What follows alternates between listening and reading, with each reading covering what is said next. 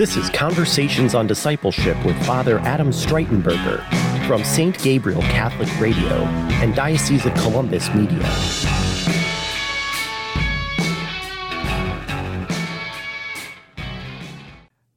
So Andrew, in our last segment, we talked to you about, or you talked to us about how you came to know the Lord.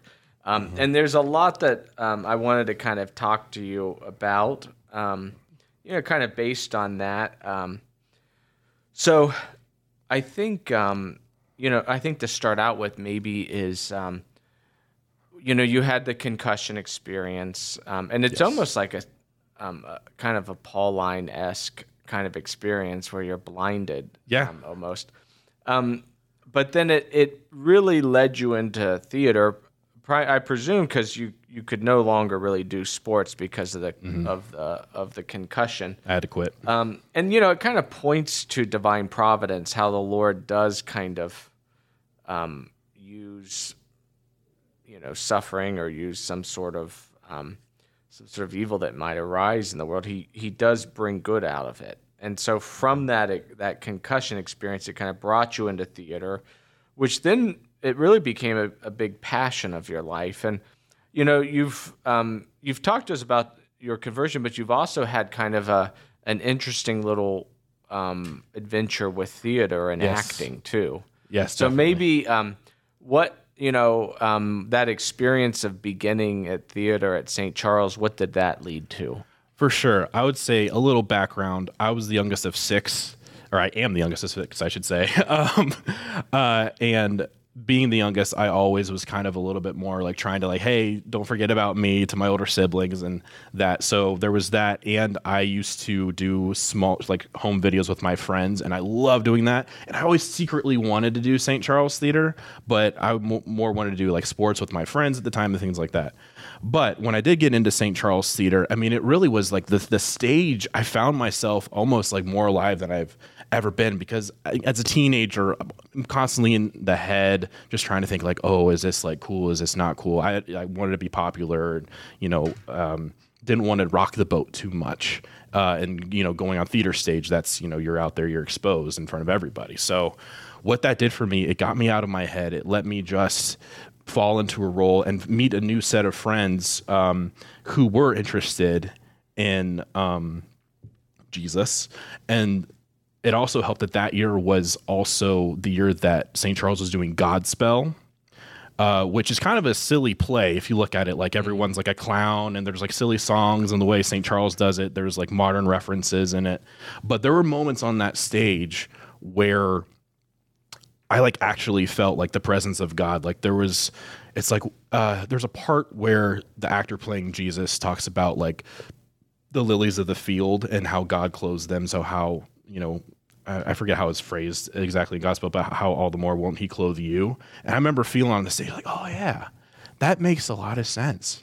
Little things like that. And so that really set a seed for me that theater led to me wanting to be in entertainment and explore those things that I had with the short films of my childhood that I would make with my friends, to actually be oh no, I could actually do something like this for a career and exercise my creative ability. So it kind of blossomed from there. Does that answer your question? Yeah. So and I think an important kind of point is, the importance of theater and drama in handing on the faith. Yeah. And, we see it throughout. I mean, I think even, you think of sort of the Passion plays, or in the Middle Ages, they would, kind of act out various stories from the Old Testament as a means really to kind of hand on. And it was interesting in those sort of medieval Passion plays that people would be dressed in their own medieval garb, to kind of give the sense that the unfolding of salvation happened, even though we read about it as maybe taking place in some period long ago, it still is unfolding in our own lives. And I guess how do you see the sort of drama and it might be plays, it might be movies, as a means by which to hand on the faith, Sure. or to evangelize, even for that matter. Yeah, for sure. Well, there's definitely passion plays. I think so. Drama, comedy, like the two faces. I think both are good avenues into sharing things of the faith. I think the best films that we see or the best shows that we see, either they address like a thought that we should think about. Like there's usually like a through line of like, is this the right thing to do? What does it really mean to sacrifice for somebody? Like films can do that for you, or any kind of drama. So they make you think, or they make you laugh and open yourself up to the beauty of life. It's really the way that the director or the playwright wants to take it. Like, because if you think of every story that you see and consume, they're all serious subjects. It's just how you're addressing them.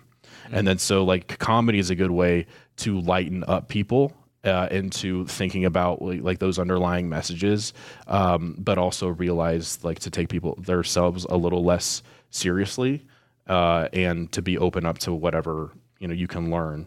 And then the more serious ones, they should make you think and contemplate. And there's a lot of times where I've watched a film or seen a play, and then I've taken that to God in prayer of like the message that medium was trying to say. And do you think that a movie or a play or whatever, it has to be explicitly Christian, or kind of? I mean, you think of like, so for instance, The Passion, or you think of the greatest story ever told, or Moses, or some of these that are clearly explicitly religious movies. But it seems to me from what you're saying is that even this sort of making us think, and in some ways pointing to Christ, is that a movie really, it may not be overtly religious, but yet be very religious and kind of point to Christ. Yeah, you hit. That is exactly right. I don't think it has to be. You don't have to specifically be talking. Like, it doesn't have to be a movie about a saint, or does it have to be a movie about a priest, or does it have to be a movie about Jesus to get those messages through? I mean, the thing about humans, I mean, we're all born in the image of likeness of God, right? So like our human nature, the virtues that we all have, with that, that stuff written on our hearts and whatnot. Any story, it can just be a story about a family who's going through a tough time, and how do they address that? It could be dealing with loss. It could be dealing, with cancer. I mean, one of the most touching movies that I remember I've seen, it's so hard to watch, is one called Room, and it's with Brie Larson. And I can't remember the kid's name, but she's basically a slave to this person who kidnapped her. And then the room that they're in is actually like kind of like their prison. And this kid is born in the room, but then they get out, basically. Spoiler alert.